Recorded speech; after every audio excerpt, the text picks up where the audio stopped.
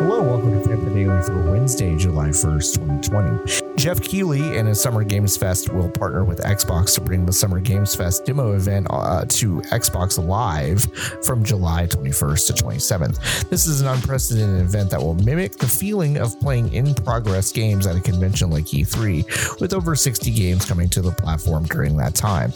Over that stretch, folks will be able to log on and play game demos that don't necessarily resemble a finished product, which is pretty different from demos you typically see on Xbox One or any other console.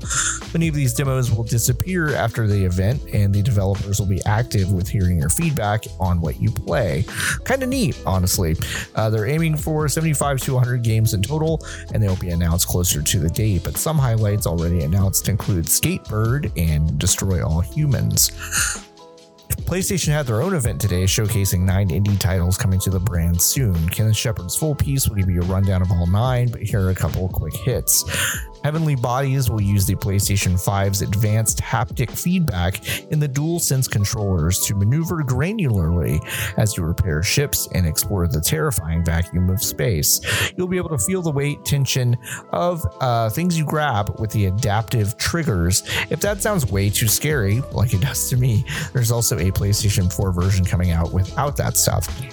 Fist, forged in Shadow Torch, is an action platformer with some very furry vibes as you control a tough-looking rabbit who loves to punch stuff.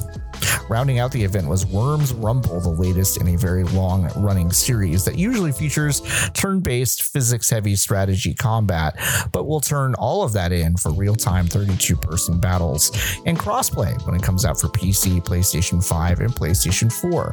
It might be disappointing that the series is moving away from what brought it to the dance, so to speak, but the team wanted to challenge themselves, and honestly, the game looks pretty fun. That's it for today's news.